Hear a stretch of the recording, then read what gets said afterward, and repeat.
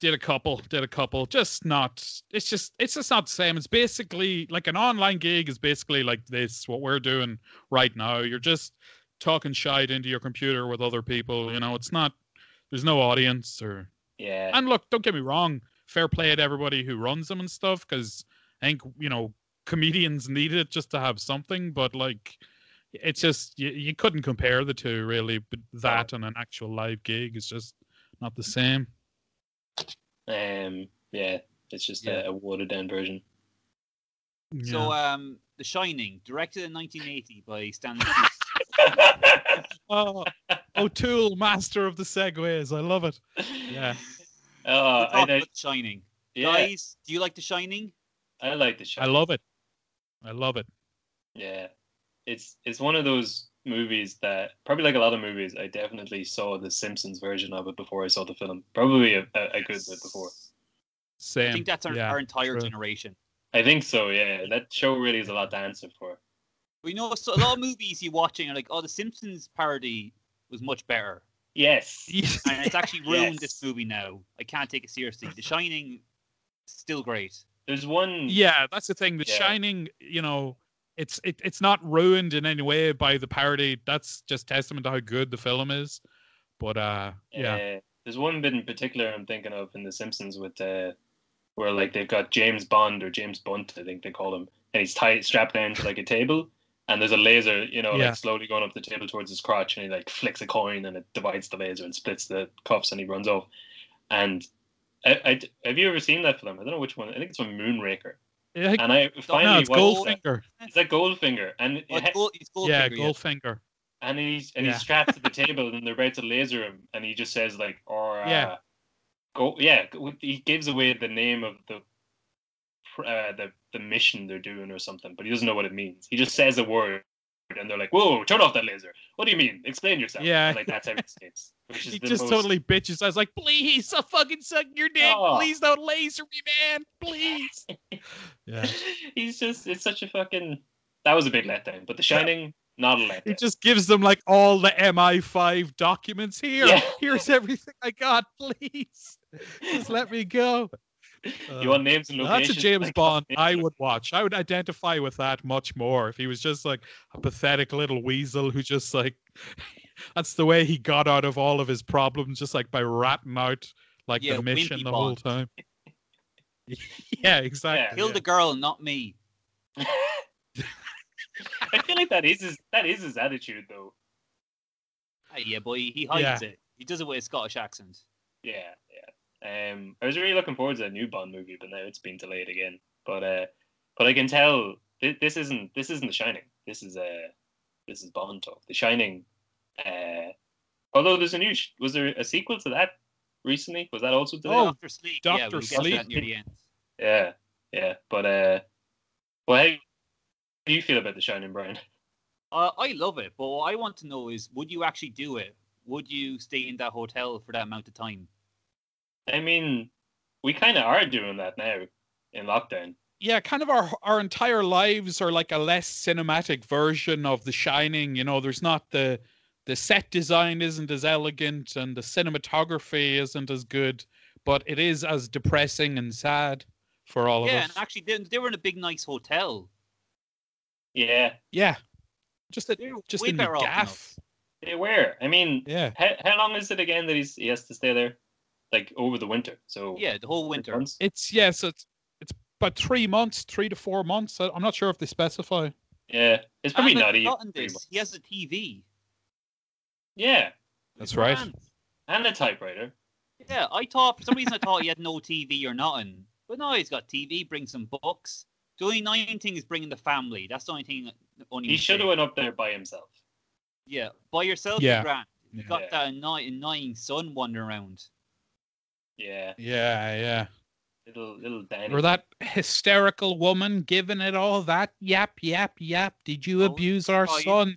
Excuse me, miss. I'm trying to write a novel here. Yeah. I'd say, Brian, you got that no TV thing from The Simpsons. No, I didn't get that actually. No, but that's the line they use in that episode. Yeah, I get you. Yeah. Okay, yeah. But, no TV, no beer. Yeah. No, The Shining though. It'd be so funny if Brian has made all of his notes on The Simpsons and he just doesn't get that the film exists outside of that world. Yeah, I thought Kubrick just guest directed an animated TV show. Yeah. One like a 10-minute segment of an animated TV show. Yeah, and when I watched the actual film, I'm like, where's Homer? Wait, when does Willie show up? I don't remember groundskeeper Willie having that tan. What's going on here? He was meant to be Scottish. This is all wrong. So, anyway. Yeah. All right. So anyway, The Shining, okay? So we start off with Jack Torrance, okay? And he's played by Jack Nicholson. Yes. Yeah. Like, this was not, like, the first choice was Nicholson, but the backup, okay, if they couldn't get him, was between Robin Williams, Harrison Ford, and De Niro. Now, the three there, who do you think could do it? I think Robin Williams probably. Well, no, De Niro. It's got to be De Niro. De Niro is in the same class because this is like 1980. He's still doing really good work at that time. Robin Williams is a bit too silly. I wouldn't even rate Harrison Ford. He would be a bit too like whatever. I think. I don't know. I'd be interested to watch, like, if there was like a reel of them doing auditions. I'd love to watch it. Yeah. Well, what was Robin Williams doing around that time? Like coke. A lot of coke. 1980. That's still Mork and Mindy, isn't it? Robin Williams, like. It's just Popeye, yeah. He's doing Popeye. Yeah, I don't think like maybe. Later... I know it's interesting. Shelley Duvall played his wife in Popeye. There you go. She actually does look like what a year that must have been for her. The Shining and then Popeye, and she was definitely like. Have you seen her recently? Popeye's gonna make me. Everyone knows Popeye. No one's ever heard of Stephen King. What's Shelley Duvall looking like now? Oh, have you not seen? Not good. Oh, she's had a full-blown mental breakdown, and she basically blames Stanley Kubrick for it. Oh wow! Oh shit! Yeah, she actually. Yeah, I'm looking at it. Real quick there. Look up Shelley Duvall now. I am. No, I'm looking at her. She looks like the woman that attacks Jack Nicholson halfway through this film. Oh no. Yeah. Well, Kubrick was like notoriously hard on her through the whole shoot because he wanted her to basically have a mental breakdown because it looked good in the film. He was kind of notorious for really fucking with his actors like that. Basically, he saw actors as props, I think. Good. Yeah, I mean, that's how you get good films. Yeah. Not even good props. We just have, what do you want, James? Just like 30 years of Popeye remakes. We need directors to treat human beings like garbage so that we can have good things to watch. Well, I'm pretty sure Stanley Kubrick is the only film director in history to ever be mean to the actors. I think everyone else acted very accordingly and were very pleasant. Yes. Yeah. He's the one standout. And you know what? That's why he's the best. Everyone on the set of Transformers felt very respected and, Anyway, look, we're getting off track. Let's get back to The Shining. Yeah. Okay, so he decides to take a job, mind this hotel. Even though they tell him, look, hey, by the way, and it's not a big deal, but the last guy who did it murdered his wife and twins. Yeah. But no big deal. You still want to do it? You still want to bring your family? And Nicholson's like, yeah, of course, definitely. Why wouldn't you? Of course, yeah. I'm not a beep. I ain't no sissy. Yeah. I'm not a Nancy boy. Yeah, I'll do it. That Nicholson in the past had a little bit of an incident with Danny, his son, where Danny kind of put his arm the wrong way and got dislocated, and it's not Nicholson's fault. No, it happens. No. The kid was being a real wise ass. Real SOB. Yeah, he's being a real wiseacre. Hey, smart mouth, huh? Yeah. Well, did they allude to that really early? Basically, that Jack Nicholson is a alcoholic who like dislocated the son's shoulder or whatever. Yeah, Jack did a whoopsie in a drunken hurt his son. So he's off to drink now. Yeah. And in the book, they also say that he lost his teaching job because he did a little whoopsie. Oh, like he attacked another kid? In the book, yeah. He got They a don't little say bit, what it was? violent.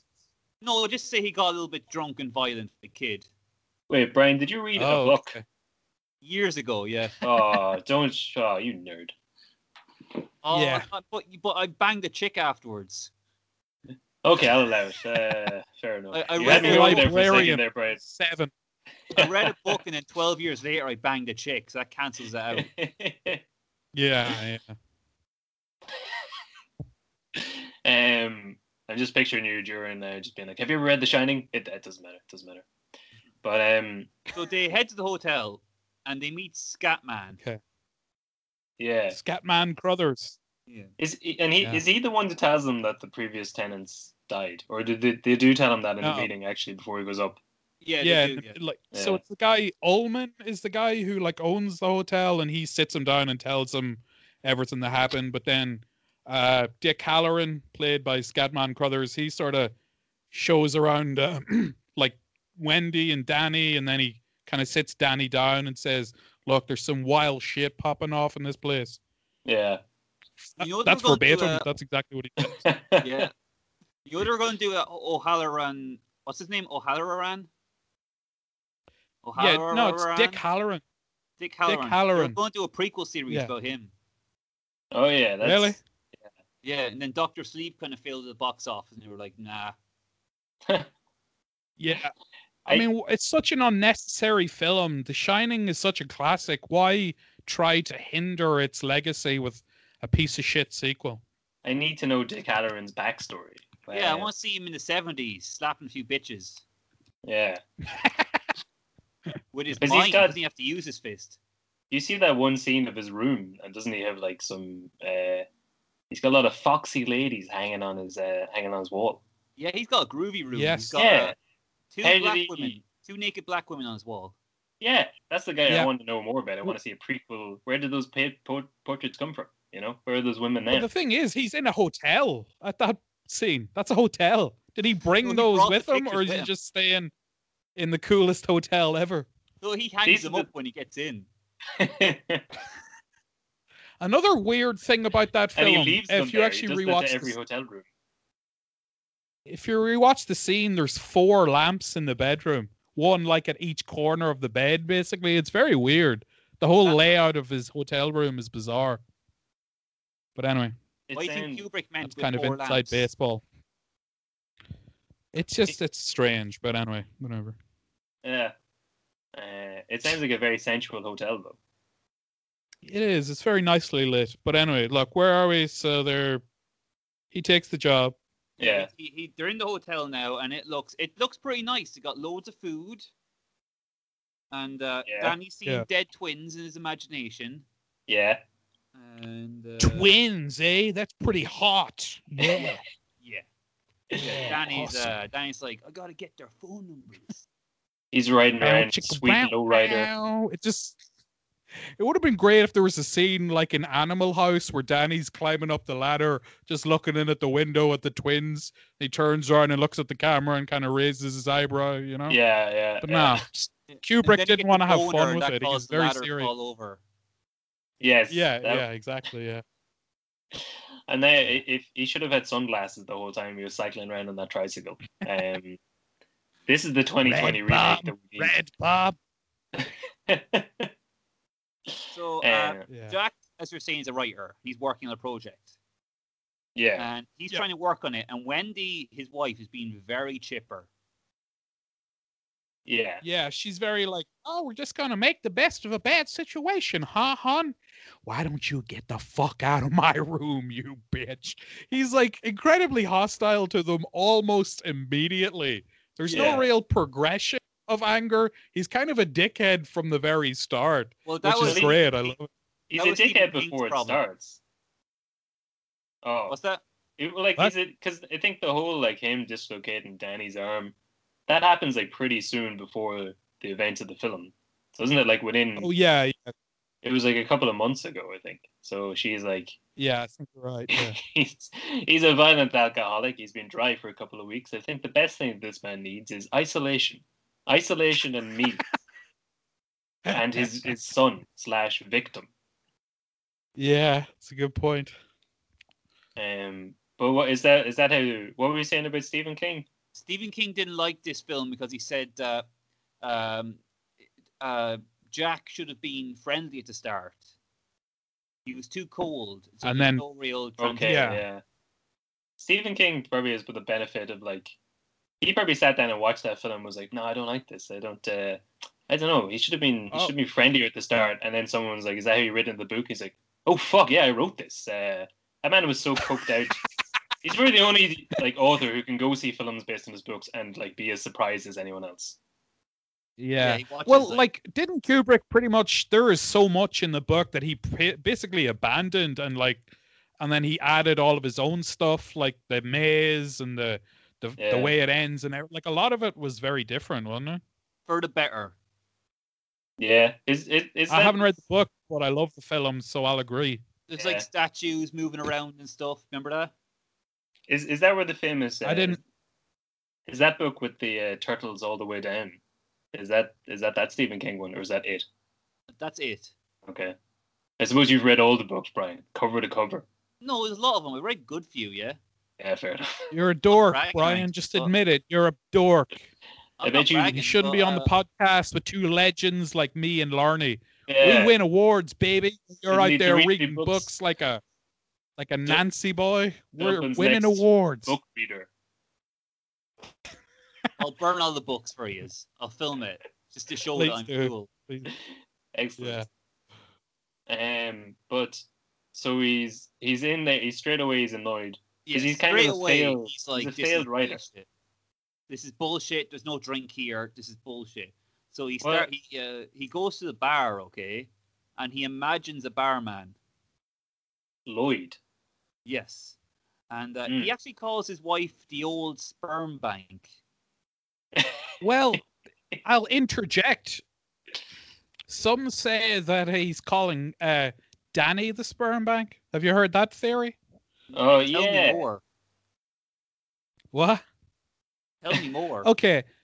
So yeah, they, just having a problem with the old sperm bank upstairs, and then he immediately just starts talking about how that he hit Danny or whatever. So it's like some fucking people are like, oh, that means he's talking about Danny. It's like there's absolutely no logic behind the reasoning whatsoever, but people just like to throw, like, there's so many weird theories about this film. Yeah. Like, obviously, I'm sure you heard that whole moon landing thing, and like this film really brings the crazies out of the woodwork. But that's why you gotta love it, Although, right, so the moon landing thing, I always thought that was mad. But then I saw 2001: A Space Odyssey for the first time, like maybe 2 years ago, and yes, now I understand it. I mean, the moon landing looked like dog shit compared to that film, and that film came out 2 years before the moon landing, I think, or like right afterwards. Yeah, it was. Yeah, so I mean, I always thought it was just this like, I was like, why Kubrick is this mad? Like, it looks way better. I think he had to. Oh yeah, 100%. The moon landing. Well, what people say is, if it was by Kubrick, there wouldn't be any mistakes in it, and it would look way better. Yeah, the fact that it looks kind of shitty is like proof that's real. He just gave. Because he bollocked Neil Armstrong. That's why he was such a quiet man when he got back from the moon. He was just chastised by Kubrick. So I don't know why he's like got back from the moon, as if Kubrick was like, yes, I'll do your film. I'll film the moon landing, but we actually have to do it on location because I'm an auteur. And he made them go to the moon. And there's a bit in there where Neil Armstrong turns to the camera and is like, you got a bit of trouble with the old sperm bank. Yeah. So he's talking to Lloyd. We kind of jumped a bit, though. This is a good bit in now. We haven't like missed out on anything yet, have we? No, he kind of goes mad very quickly. Yeah. His wife asked him one question. He's like, that's it, I'm going insane. I'm making the choice to go insane. Time to hallucinate. So he goes to the bar and he actually like puts his head on the counter and says, God, I'd sell my soul for a glass of beer.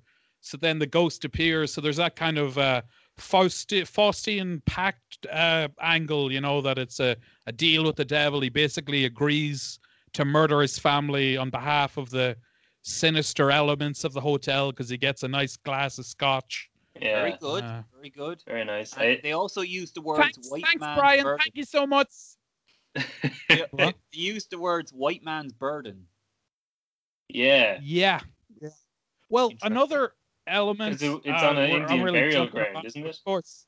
Yeah, it's like it's built on an ancient Indian burial ground. There's a lot of like Native American symbolism and iconography, like all throughout the set design. So like people have said, this is obviously a very strong commentary on the Native American genocide, and also about the Holocaust as well. People have kind of pointed out that there are a lot of things that allude to that, but isn't that the whole theme of the film? Like past, histories of violence and trauma linger and affect, the generations that follow. It's kind of like a big theme of the whole film, isn't it? Yeah, and it's setting up the place as kind of bad vibes, man. Yeah, bad vibes, yo. You wouldn't want to take juju. shrooms at the Overlook Hotel. No, but I like the angle they went with, where like he doesn't break a step, but Lloyd appears and offers him, like, there's no goose. Like he's just he just goes with it. Yeah, he's very comfortable with it. Yeah, exactly. There's no, he doesn't split up and then like ask Lloyd for Scooby snacks. He's just straight in, no messing. Here's a man who's offering me a drink. I'm not going to be rude and ask him where he came from. Let's just go with it. Are you a apparition? Am I going mental? No, you just want the drink.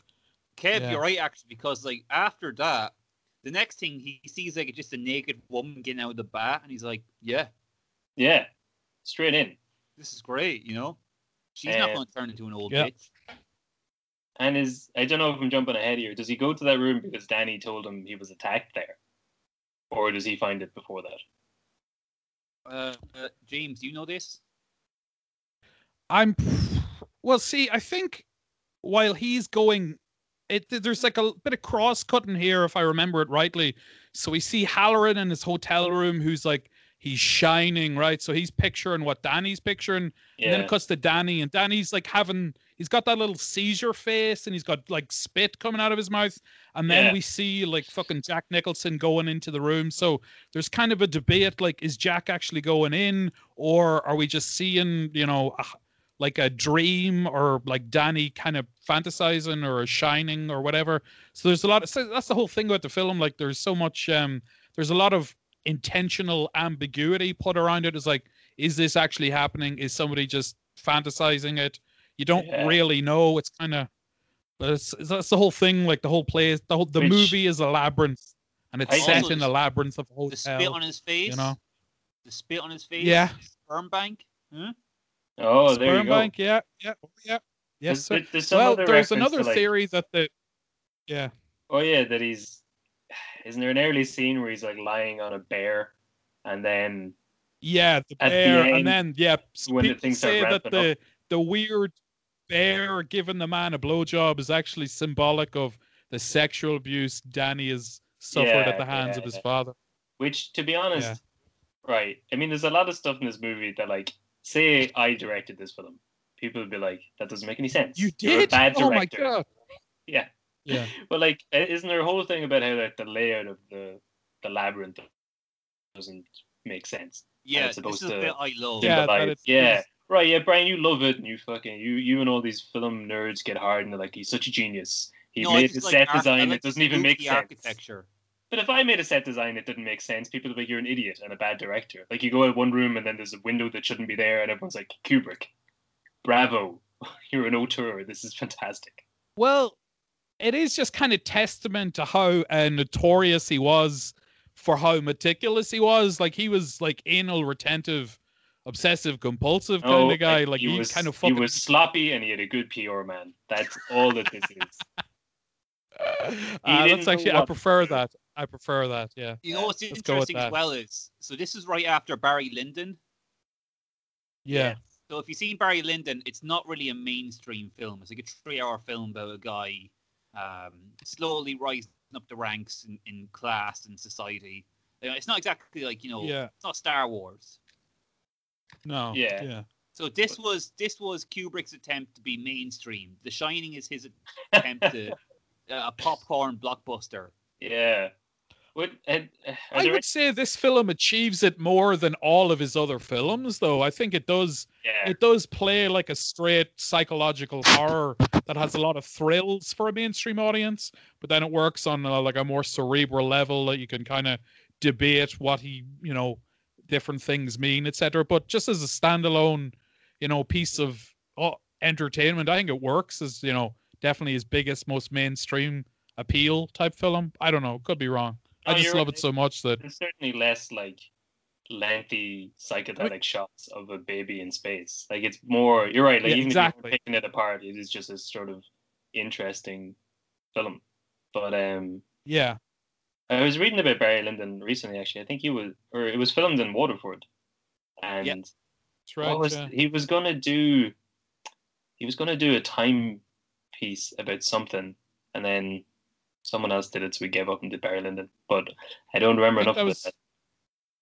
The Aryan Papers? No. Oh no, I think that was a bit later actually. I don't know. But so at the time of The Shining, so this is supposed to be his big mainstream blockbuster. Had there been any other Stephen King adaptations that had done well before that? Like what? Because that's not really. So yes. Yeah. I'm just guessing maybe Christine and a few other things. Carrie?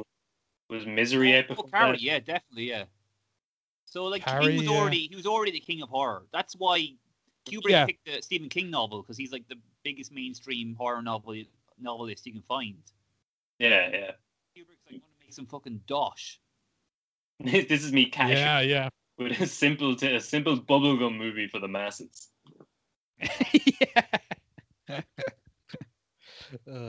I won't even bother designing the set properly. I'm phoning this one in. That's fucking in and out 2 weeks. I'm just gonna let my brother do the architecture. He's a bit simple, but I owe Mom a favor, so I'll let him do it. We have to give him a plastic hammer. Stanley. Yeah, do whatever you want. I don't care. Yes, guys, you're right. But Carrie was the first adaptation of a Stephen King novel, and then The Shining. Okay. Carrie was a big success, so I'd say he probably, people were eager or were very willing to allow, let's do another big movie about a Stephen King book, and it'll probably hit big, Even back in 1980, will be like, it's based on a Stephen King book. Nice, let's go. I'm gonna bring my girl. Try the old popcorn trick. Yeah, at The Shining, like. When he's kissing but the old you kind of fuck it up and you bring a bag of Manhattan popcorn instead of the box, and it just doesn't work as well. Trust me. Don't get cayenne pepper on your popcorn. Anyway, so where are we now in the film? We're going along, kind of skipping a bit here. We're going along, and he's becoming more and more mad, and he goes back for another drink, but this time the place is full. The ballroom is full. And it's like a big 1920s elegant ball, and it's full of people. Yeah. And everyone's great. The barman's back. He's getting another drink. And then a waiter spills shit on him. So he has to go into the bathroom to be cleaned off. Yeah. And that's when he finds out that the waiter is called Grady. Remember his name? Yeah. Yeah. He's the guy who killed his family. Or is he? I don't know. I thought he was until you said, or is he? That really threw me. Well, no. See, when he first gets the job, right, Ullman tells him that the previous caretaker, Charles Grady, murdered his family. But then the waiter that spills a drink on him reveals himself to be Delbert Grady and says that he's a different person. So then that kind of ties in the whole theme of reincarnation, that the evil manifests itself in repetition and just personifies through different people, or blah blah blah blah blah. You know what I mean? You know what I'm talking. I know what you're saying. That's interesting. I never picked up on that before. That so scene he says he's Delbert Grady. Yeah. Well, maybe he's just really got that late. Right, Brian? Yeah, it's Delbert Grady, but he also killed his twins. Yeah. So Grady's killed two sets of twins. Coincidence? So Charles Grady is a bit of a hack in comparison, if you'll pardon the pun, because he's very derivative of Delbert. That's why you won the competition. He's a copycat. Yeah, that's why I win the awards, baby. Yeah.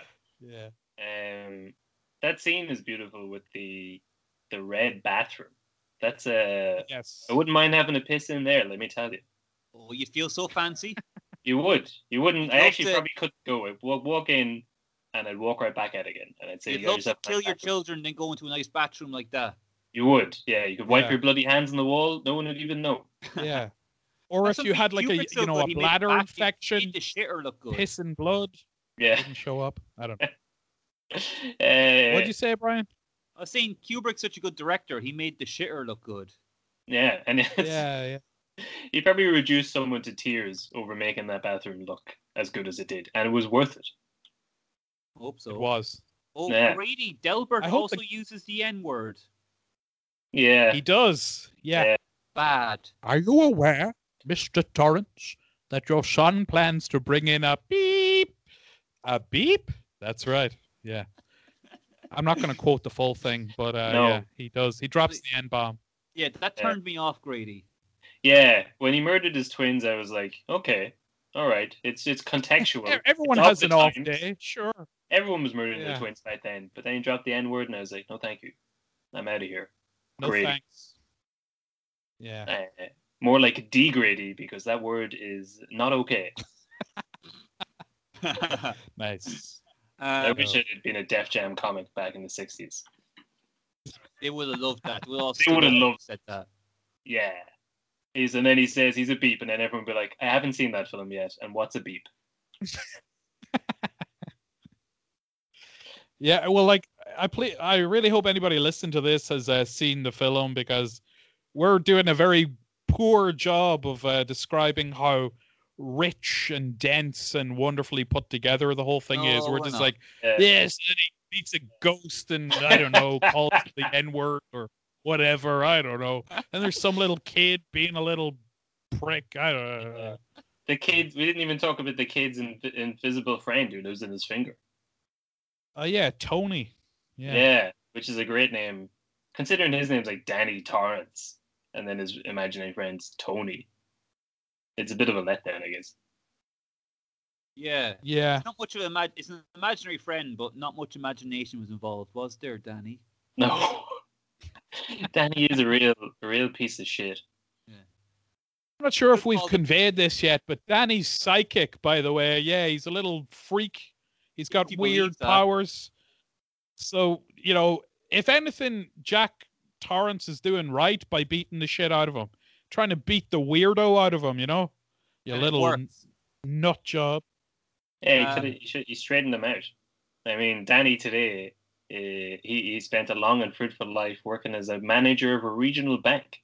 He had a wife and 2 kids, and he only dressed Danny up. just takes his medication every day, and he's grand. He's fine, Yeah, exactly.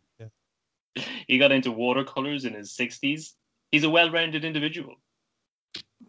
So, Wendy, speaking of well-rounded individuals, Wendy finds what Jack has been working on.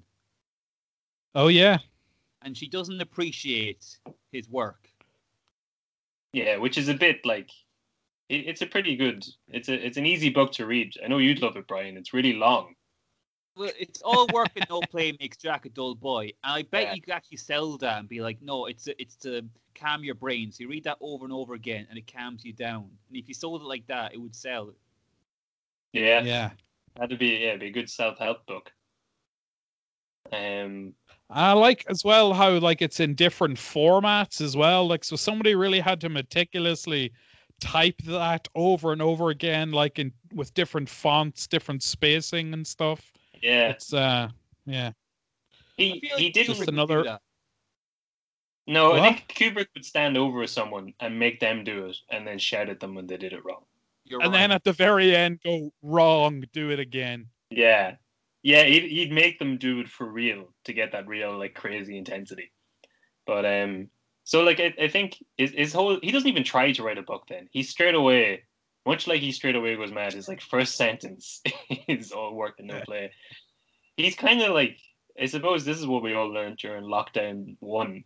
Like, you kind of have all these ideas. You're like, if only I had the time. If only I didn't have the distractions of, work and Friends and modernity, I'd write the great Irish novel. And then you get stuck in lockdown and quarantine. There's nothing happening, and you still don't do anything. He had, Yeah. he wanted to write a book, and that's the reason he takes the job, is so they can just have peace and quiet to himself to write. And then he can't do it because he's a fucking terrible writer. He just goes straight into denying him. So it's yeah. Like, I feel like well, I would wasn't her argue, fault. Kevin, that all the greats procrastinate to some extent. You know, maybe some do their taxes, others murder the family. I mean, every writer has their own process. You know, you have to learn to respect it. Yeah. That is true. Who am I to laugh at his process? He did produce that great, the great work, all work and no play. One of the great American novels. Yeah. So Jack finds Wendy and he threatens to bash her brains in. Yes. Yeah. Yes. And then Wendy puts him in a fridge. Yeah. Well, yeah. a freezer. You nailed it. That just encapsulated the whole thing. That's pretty much what happens. Yeah. That's exactly what happens. Nothing else to really delve into there. She puts There's a very in a fridge. unsettling scene that kind of, I guess it plays into the whole what he might have done to Danny when Danny goes up to the room and like Jack's supposed to be sleeping and he calls him over to sit in his lap.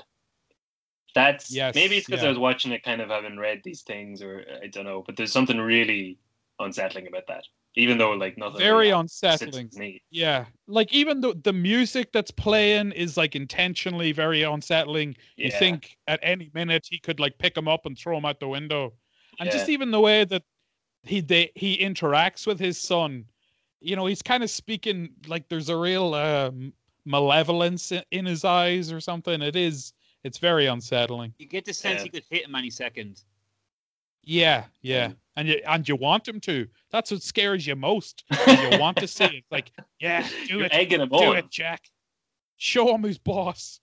Who wears the trousers in this hotel? I'm about to show you as I take my belt off, you little tramp. Well, so sorry, Jack's I kind of. Anyway. Jack's in the fridge. Yeah. And he talks to the ghosts, and they open the door for him. Yes. At least we think so. Or do they? We don't see the door opening. We just hear the noise of it opening. Yeah. There's a theory that Danny actually opens the door because he's more consciously murdering his father than he lets on. Oh. Really? But again, that's just... Yeah, no, that is definitely a theory that people put out there. Like, because Danny, obviously, through the ability of Shining, he sees what his father is going to do. So in order to protect his mother and himself, I think he knows about luring him out into the maze. Again, another theory, no way to corroborate. It's just kind of... Well, that's a pretty stupid plan, James. If you're going to, like, I can see that my father's going to murder my mother, and he's currently locked in a freezer. I'll let him out, and then wait for him to get trapped in another place, and then kill him. Why wouldn't you just fucking leave him in the freezer? You're right. It's a good point. It is very flawed logic. Again, that's not my theory. You're very, very astute, Kevin. He made me look like a dickhead. Well done. Oh, here he comes. Dublin's next top comic 2020 thinks he can shit on 2019 because I'm an old dog. You're part of the old. You're part of the old family, boy. Yeah, I'm fucking putting you out to pasture. The old school. You're kicking in the doors. Going to show this old man Kubrick how theorist it's done. 2020. And then Brian's going to come along in January 2021 and be like, "Listen here, you old farts. This is what really happened." I read a book. Yeah, y'all do even know that movie was based on a book. Is there anything to be said about the fact that he's trapped in a freezer, a cold place, some would say, and then at the end he's trapped in a maze and freezes to death? Yeah. Maybe. He's trapped in two cold places. That's all I got. To try tearing that apart. It's a better theory than James's theory. Yeah. Fair. It's not my theory, dickhead. It's one of the many theories put out there, which you would know if you did your fucking research, you tramp. All right? Keep your mouth shut till somebody talks to you. No, it's funny. I was listening to one podcast about The Shining, and they said that the scene of the ghosts opening the door is the only supernatural thing that happens in the film. Yes, that's what I was going to say. That's the only point and they completely forgot about the whole Shining aspect. But that's the only time where like the ghosts, where it's sort of like the lines properly cross over between the supernatural doing stuff. Apart from the fact that the kid can telepathically Apart from the communicate fact that they've with some got random dude. psychic powers through the whole film. Yeah, but well, that's not you could make the argument that the psychic powers are really just like, mental illness, schizophrenic delusions. You could argue that. I think if you took that kid to a psychiatrist, that's what they would say. So for the skeptics, they kind of have that. Whereas like that one bit where the ghosts let him out of the fridge really is like the one proper, this is a supernatural element and can't be explained any other way. Yeah, there's no other way he could have got out there apart from I think the ghosts, or if Danny let him out. And they do bring again, Danny to I would just like to say it wasn't my theory. You guys are really like, there's a lot of resentment and contempt coming from both of you. It's like, Danny didn't let him out, James, you retard. It's like, I didn't say he did. I just said that's a theory. Well, but I'm anyway. doing a Harvard citation of this conversation later on. I just need to take note of the time and date. The James Cadden theory. I don't know if JamesCaddenTheories.com. I don't know if that domain's been taken already, but I'll be putting up some hot. It has. Yeah, it is. By me, actually, I tried to tie in JFK and 9/11 to the moon landing conspiracy and implicate Kubrick in all of them. And no, it's not a very popular website. I'll just say that. It just says Kubrick did it all. Yeah. Okay, so the ghosts let Jack out of the fridge. Yeah. Jack gets an axe and starts running around the place, going wild. And then he starts smashing the door while Wendy and Danny are trying to get out. Yeah. Interesting facts, okay? One, they first used a fake door and Jack smashed it too quickly because he used to be a volunteer fireman. Oh. Yeah. So instead he used a real door. I mean, yeah, I guess why not? I suppose if you're doing multiple takes, that's a lot of doors to go through, but it's not unto Jack. Jack's used to breaking down doors and frightening women. Yeah, he's a volunteer fireman and a bit of a drunk. Yeah. And also the Here's Johnny line was improvised. That's true, yeah. He ad-libbed it, yeah. Pretty iconic line. Indeed. Yeah. Well, it was already very well known because of was it Ed McMahon? That's how he announced Johnny Carson on the Tonight Show. Yeah, Here's Johnny. Yeah. Here's Johnny. Yeah. Apparently Kubrick was like unaware of that, which I don't know how true that is, but that's why he left it in the film, because he had never watched Johnny Carson, apparently, so he never put two and two together. Huh? That seems like a very Kubrick thing to like not watched. Yeah, exactly. Or at least to pretend not to have watched it. Yeah. Scatman shows up, dead. Yeah, immediately. Which is pretty funny. Yeah. It's a bit of a joke, bit of a laugh. Yeah. But he does... So he gets up there on the Bobcat, does he? Which means that the other two... Which does help the other two a bit. Yeah. Well, I mean, it is part of the plot. It's not like Kubrick's like, here's a bit of a joke for you. A black man dies. But it is kind of funny. Axe in the heart. I always forget it's in the heart as well. I always think it's in the back. So when it goes in the heart, I'm always like, Jesus. Sure. He's dead. Yeah, it's very great. It's yeah. Yeah. But it is a kind of funny plot point that the whole film you see these updates of him on his way to save them, and then he can't. He just fails. It's funny. He does the almost the exact same thing in Misery. Yeah. Oh, really? I mean, he had a lot of themes, Stephen King. A lot of his books were just like, as the famous writer takes a lot of drugs, and then some weird things happen. A famous sexy writer with a big dick is getting annoyed by his family. Yeah. Yeah, his name was Stefan Prince, and he had a dick the size of my next novel. Let's get to the most important part of this film, okay? Wendy's running around like a headless chicken, you know. She looks into a room. She sees a bear. What appears to be giving fellatio to a man in a suit. Yeah. Guys, what do you think? That was the one scene that properly unsettled me. I think I'd seen it before, but the first time I properly saw the film was in. It is. I went it's to very see it unsettling, cinema. but I think that was unsettling. That was like the first time. they're like really messed It up. has Well, not its messed up, but root in the book, though, doesn't it? Like, yeah, because it doesn't really explain what it is in the film, but it's something to do with like there's no, yeah. like So it's just swingers interesting parties that in he the kept hotel in that the book. element. Yeah. Yeah. Well, Brian, you know, I'm sure you've memorized it. Is there's something about like swinger parties in the book? I remember swinger parties. I don't remember the bear, but I mean, what's scary? See, it wasn't a bear; it was a dog. Bear. He had him dressed like a dog in the book. Yeah. Oh, but then Kubrick was like, Yeah. "I hear they have bears in the gay community, so I can put 2 and 2 together." Oh, sure, yeah. Yeah.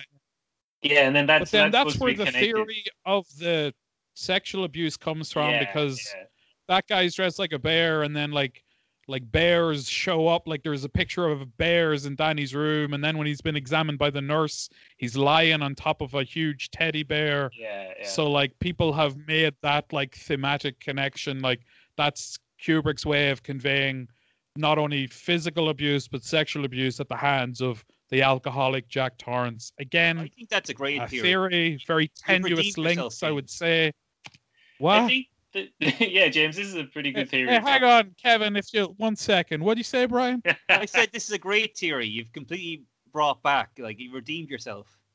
Yeah, I bet that's what you said. Yeah. did. Well, just so you know, Kevin we're said. recording this, so I can listen back. All right. Actually, Yeah. that is Don't actually you what have he to pull said. the wool over my eyes, too. I'll tell you that. I thought you'd stopped him, James, to like get him to repeat his accolades, but yeah, that's no. That is, and the scene where he gets him to sit in his knee does kind of feed into that idea that there's something untoward. Yeah. This murderous madman. Yeah. But yeah, I don't know. And then, so at what stage? Where does the red rum scene come into it? That was earlier. That was much earlier. Yeah, that's another, I guess. Forget about that. We're past it. We're done. We're done. I mean, what are we going to say? We're going to say, yeah, he says red rum. Well, it's murder in the mirror. That's another pretty iconic scene. He's got his weird finger talking. It is a very iconic scene. And it's also the most famous use of the mirrors, but obviously mirrors are used a lot in this film. They kind of symbolize showing the true intentions or the true nature of the characters. Like they're shown a lot reflected in mirrors to show separation between them, and also like in the bar where Jack Nicholson sees the ghosts, he's in front of a mirror, so it's like we see the real dark underbelly of it. There's always mirrors involved, so the red rum thing is very iconic. But I famously shown Kubrick, to us for the twins, he only actually had one girl and then a mirror, and is that right? Yeah. He just hired one. That's cool. I didn't know that. That's not true. No, but that's my theory, James. You're not the only one who can come up with theories. Wait, it's not true. It's not true. There was two girls. The joke, but it's not true. He didn't just have one girl and then a mirror. Yeah. I suppose. I don't know. Holding hands. It's not the preposterous thing. That's definitely something that gets done. Like the fucking Winklevoss twins in Social Network. Yeah, that's not a mirror, James. No, I'm an idiot. I'll admit it. I'm a retard. Ha ha ha ha. Fuck. You know what? When you hear film people talk about like it's all smoke and mirrors, it's not literally smoking and mirrors. They use like fancy computer generated technology. No, it's smoke. Yeah. You ever watch The Irishman? They use smoke to make him look younger. Yes, yeah. They filled the room with smoke so you couldn't see De Niro, and you're like, I bet he's probably young. I'd imagine he's a bit 30, yet for some reason he walks like an 80-year-old man. Yeah. So the past. All right, where are we now? Yeah. The run around the maze. Fucking, it's all gone mental. So, right? just go back to the bear thing, though. Like, is there anything else to be said about it apart from that theory? Well, I tell you, I looked up now. The bear that Danny has. Well, one of the bears in The Shining, okay, is Winnie the Pooh.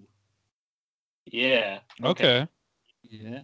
And here's a fact. Children who've been molested sometimes hold their shit. What do you mean? Like literal shit? Yeah, they'll shit in their hand a lot. Okay. So, and are you serious? Yeah, that's true.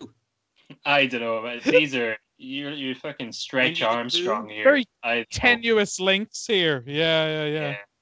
Well, that's my theory. And I'm the asshole for saying Danny let him out of the fridge. So they escape. So is this before? I think it might be in the extended version. Is it? Or there's a scene where they're walking around the maze. Danny and his mother, and Jack is looking in. This is an hour before. Yeah, but so that's where he looks into the maze and he can see them running around. But this time he doesn't use that to try and find them. I suppose he's gone mental. Like. He's not thinking clearly. He's not thinking I should use the magic maze in my writing room to find my wife and kid. Wait, what do you mean there? He's like when he's looking down in the maze. I think it cuts to an aerial shot of the maze, doesn't it? Like I don't think he can actually. It cuts between the two of them, isn't it? And he's kind of like looking down at the maze, smiling, and then it shows them. It is like an aerial shot. I never thought it was implying the idea that he's seeing them in the maze. Yeah, I never got that either. I think it is just but you know. I don't know. I thought because he looks okay. Maybe he's just really happy to see that maze. He's looking over it very sinister like, and he's like. Well, yeah, arguably he is maybe seeing it in his mind's eye, perhaps, or like imagining it, but I don't think he's actually seeing it there in the physical. I don't know. I mean, this is a man who just got served an imaginary drink by a ghost barman. I think he could imagine a maze. But no, maybe he just liked the model. But so he doesn't use the magic maze this time. Yeah, he's autistic. That's what it is. He just likes models. He doesn't realize there's a real maze outside. He's just like, I really like it. He loses his shit when he sees the real maze. That's what causes it. It's like, holy shit, look at this thing. Awesome. He's trying to get into the fake one. Yeah. It's like, how do people solve these things?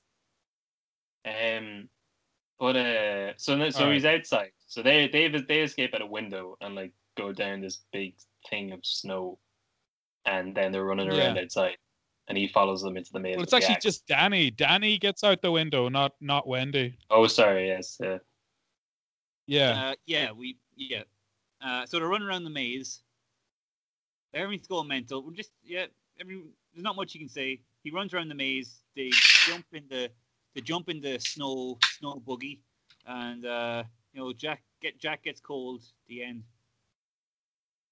Yeah. Yeah.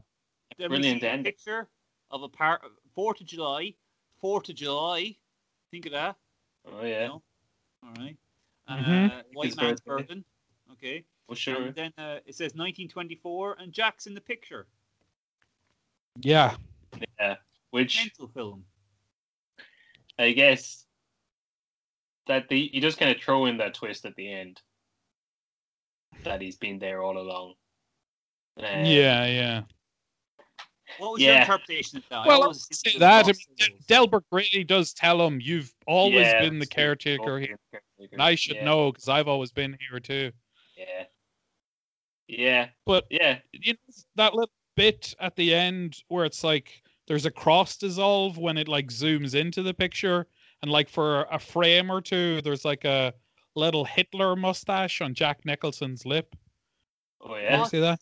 Looking that up now. Yeah, well, okay, so like there's a lot of cross dissolves in this film. So we first see kind of like a wide shot of the picture of like Jack Nicholson surrounded by all the people, and then it zooms in closer to Jack Nicholson's face, but it's done as a cross dissolve, so you can kind of see the two images overlaid each other at once. And for a frame or two, there's a little Hitler mustache on Jack Nicholson's lip. People have pointed out. Okay, so he's literally, is this the connection to the Holocaust? Well, there is that, but then there's also like the typewriter. It was like a German brand. It was called Adler, which is eagle in German, apparently, and obviously the eagle, Nazis. But then the number 42 is used a lot in the film. Like you see it a lot, like written down or whatever. And 42 is when the Nazis finalized their final solution plan for the Holocaust or whatever. Yeah. So like there are like he alludes, and like Kubrick was very obviously fascinated with the Holocaust. He had planned on doing a film called The Aryan Papers, so he had read extensively about it. And the whole theme of the film with the Native American genocide is just like how the traumatizing effects of war and genocide linger, whatever. That's kind of, a big theme of the film. So But I don't think he's necessarily saying Jack Nicholson is Hitler. It's just a cool little. I'm not sure if it's intentional on his part or not, but it's just something that film geeks have noticed over the years. The cross dissolve shows the little Hitler mustache. I'm telling you, lads, I'm looking at the picture now. I got too excited at first, just typed in Hitler. And then you're like, Jesus, Jack Nicholson really looks like this Hitler fellow. But then I put in the shining Hitler mustache. I'm looking at it. I don't think that could not be not unintentional. You used a lot Did you phrase that less guarded, please? I forgot halfway through what I even mean. Yeah. I think that was on purpose. Kubrick wouldn't do that. Yeah. Again, it plays into Kubrick. He was very meticulous and oversaw every aspect of the production. So when something is in there, you kind of have to, with other filmmakers, you could go bit of a coincidence, but with him, he's, it's harder to dismiss it, It's funny. You look up like Nicholson Hitler mustache, and we always have related pictures underneath it. Yeah. The related pictures is Sam Neill. What would happen if you mixed Hitler and Jack Nicholson? You get Sam Neill from Jurassic Park. Yeah. I don't know. He doesn't even have a mustache. Very strange. No, that's it's just his ideological beliefs. He doesn't look like Hitler at all. He looks like Spider-Man. He's that. Oh wait, actually, I suppose maybe he takes a while. Yeah. Nah, that's an accident. I think that was not unintentional. This is I think that's not couldn't be always intentionally unplanned. This is just more people sucking off Kubrick's dick. He accidentally he tried to do a crossfade. He messed it up, and everyone's like, "It's Hitler and the Holocaust. What did you?" No, I disagree. I think it's not something that he planned. It's not something that he planned, but it's something that he noticed, I'm sure, while they were editing it and decided to leave it in. I don't think it was intentional to do it like that. I just thought, oh, look at that. That kind of looks like a Hitler mustache. Yeah, let's leave that in. That looks good. I don't know. I'll meet you halfway, Larney. I'll meet you halfway. He looks like Mussolini. You're just like dedicated to the idea that Kubrick was a bumbling idiot who just like failed upwards. Just because every film I kind of like on banana peels. I would like every film that I've made, everyone's like, "Oh, that shouldn't go there. Oh, why does that character do that?" They nitpick it and they make me look like a fool. Every nitpick that, like, anytime anything doesn't make sense in a Kubrick film, people are like, "He's a genius. He can't do any wrong." I'm just sick of the double standards. That you should be as regarded as Kubrick is what you're saying. Thank you. Yes. I mean, I haven't actually made. That's why you win the awards. That's why you know Dublin's next top comic / Kubrick. Yeah. It's Dublin's next top Kubrick. I haven't made a film yet because I'm too afraid that I won't be treated as well as Kubrick. So I'm defensive. I'm preemptively same defensive. standard as Kubrick. Yeah. And I should be. Because I haven't done anything yet, but I know that I will be great, better than Kubrick, who was a fool and sloppy. But I did like Danny's Apollo jumper. I will give him that. I thought that was pretty cool. Yeah. Do you think that was a nod to the moon landing? Yeah, that's the big one for the moon landing conspiracy. People are like, look at it's a rocket ship on his jumper. That means he faked the moon landing. It's like, is that what it means? Yeah. I think that's what it means. But well, exactly what it means. I was saying it earlier, but like 2001 like really does look. It looks way better than any of the footage from the moon. But I went to see that in the Lighthouse Cinema there in Dublin, and I went in and the trailers played and whatever, and there was ads and stuff, and then the movie came on, and it's playing the iconic music, and I'd never seen it before, but it was just like this flickering light and then a circle in the middle, and that's kind of like how It kind of went on like that for a few minutes. And I was like, this isn't the film. I know this is supposed to be like a bit of an out there film, but this isn't. Something's wrong. And I went out and like said it to the guy at the door, and I've never been more like condescended to in my life. He was just like, don't worry about it, man. It says in his bonus space, obviously, it's a Kubrick. Like and he was like, I'm sure Iron Man will show up soon. It'll be all fine. Why don't you go sit yourself down, Put your pretty little face down, and I watched the Kubrick film. This isn't a movie. This is a film. And I went back inside and Where's sat down. the Batman? When's he coming? Yeah, do I need to see all of the Avengers to understand this, or can I just jump in?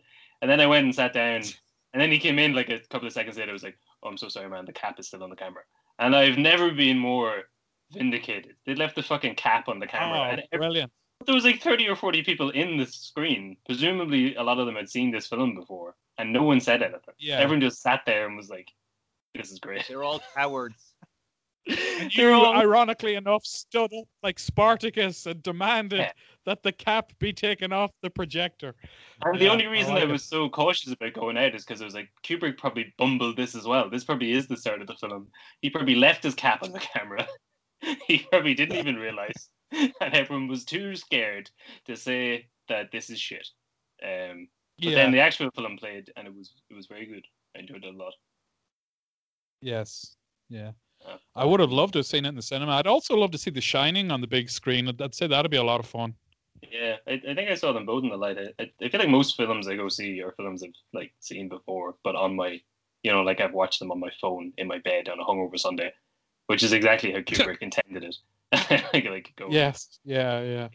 I watched 2001 on a portable DVD player on one of those exercise balls. An exercise ball. Yeah. Well, you mean like you were on the exercise ball, or the? Yeah, I was on it. Bouncing portable up and DVD down. Was on the ball. No, I was on it, bouncing up and down. Okay. So I was like, I'm going to lose a bit of weight here. Yeah, it was like you were in zero gravity. Well, while educating yourself on film history, yeah. Yeah, I was like, this is class. Yeah. Well, I've got a film history fact for you, Brian. You love film history facts. The opening scenes of The Shining, where they're driving up the avenue up to the house for ages. The end, one of the multiple endings of Blade Runner. Did you ever see the version with the happy ending? Yeah. Yeah, where they're driving up into the sunset, and he's like, "Robot, me? No way, baby, we're gonna live forever." That's the same footage. They reused that winding car footage. So there's just. Yeah, I did hear that. Yeah. Yeah, it's the two of them filmed in the car, and then like the rest of the footage is the same. Is leftover footage from that opening of The Shining. Isn't it weird how isn't all the horse stuff is from Legend, isn't it? Is it? Yeah, I like the horse stuff. I don't know. That's another movie that probably deserves its own podcast. But we'll do that another time. Yeah. I mean, the horse stuff was a bit out there, but yeah, there was no horse in The Shining, and that's why it works, in my opinion. I think, although actually, there's quite a few references to horses and Indians, but no actual animals, which I think made it much better. No robots either? Well, there is one theory that there was a robot freezer at that time. Hey, right. That's a callback. That's why he wins the awards, people. The game. Yeah. I like it. Yeah. But is there anything else, Brian, that you can say or tell us that we haven't really covered? I think we skimmed over quite a bit there. Yeah, well, look, we kind of did, obviously, it's a very important film, and art and all looks like. But yeah, I think that's all we should bother saying. Stephen King did his own version that wasn't very good. Okay. I'd recommend. It's a miniseries. Yeah, I'd recommend watching this for the weird CGI in it, very dated. And then Dr. Sleep came out last year. Don't bother watching it. Yeah. Did you watch it? I did, yeah. I watched the extended cut as well, like an idiot. Yeah, so you went right in. You're like, this is going to be great. I watched the extra long version first. Yeah. Jump straight into the deep end. But yeah, it's not that great. It doesn't really feel like it's worth it. The only kind of interesting thing is they have the kid from E.T. playing Jack Nicholson. Oh. Okay. They have a little cameo appearance from Jack Torrance with Danny Lloyd playing him. Apparently, for a few minutes, they were thinking about maybe but Nicholson's like, nah. Yeah. I feel like he probably wouldn't be too. I feel like he'd be difficult to work with now on anything. I think you could work with him, but you really have to play ball with him, I feel like you'd write a script and you'd be like, "Here's the lines I'd like you to say," and he'd be like, "These are the lines I'm gonna say," and then that'd be the end of the discussion. Oh He, yeah, definitely. he wouldn't He put would, up with any need a few Kubrick girls nonsense. around as well. Yeah. I want Yeah. all my scenes for me to be sitting down, and my wife is 70 years younger than I am. I mean, Yeah. So that's all I have to say about. Don't really bother with. Maybe it's a novelty. Watch it one time, yeah. and then never look at it again or think about it. Don't think about it ever again. Okay. So as a horror film, like what? Yeah, are there any parts in The Shining that are actually like scary? Now, well, Again- you can't really ask now. We're Well, like, you know, yeah, we're well, all yeah. desensitized. We're not that, but I mean, yeah, like actually bits where you're like, oh shit, this is because the only two bits that like really freak me out is the old woman and the bear, but that's like a The dude old sucking woman someone off and because an old she's over woman. 30.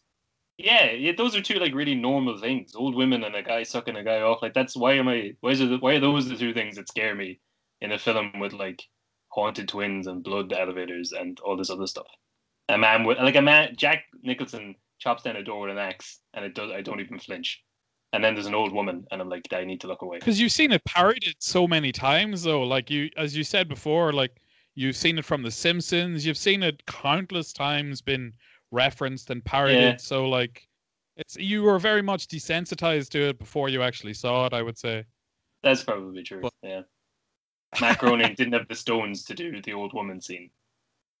There Yeah. is one funny bit in Doctor Sleep where, because Danny's an alcoholic in it, all right, and he wakes up after one night stand with like an alcoholic mother, and like the baby's crying in the other room, and instead of helping the baby, just steals money from the mother and runs away.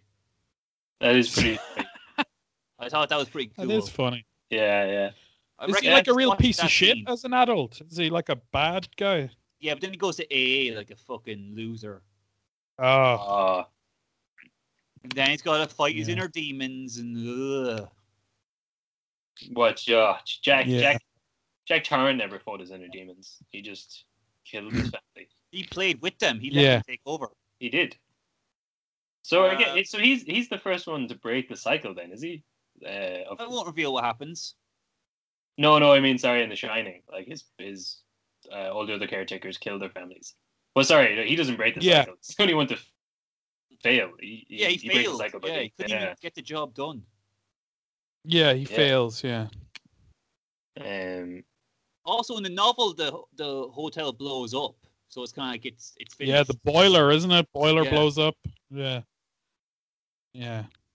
So Anyway, instead of that- burning alive, he freezes to death. It's like polar opposites. pretty clever.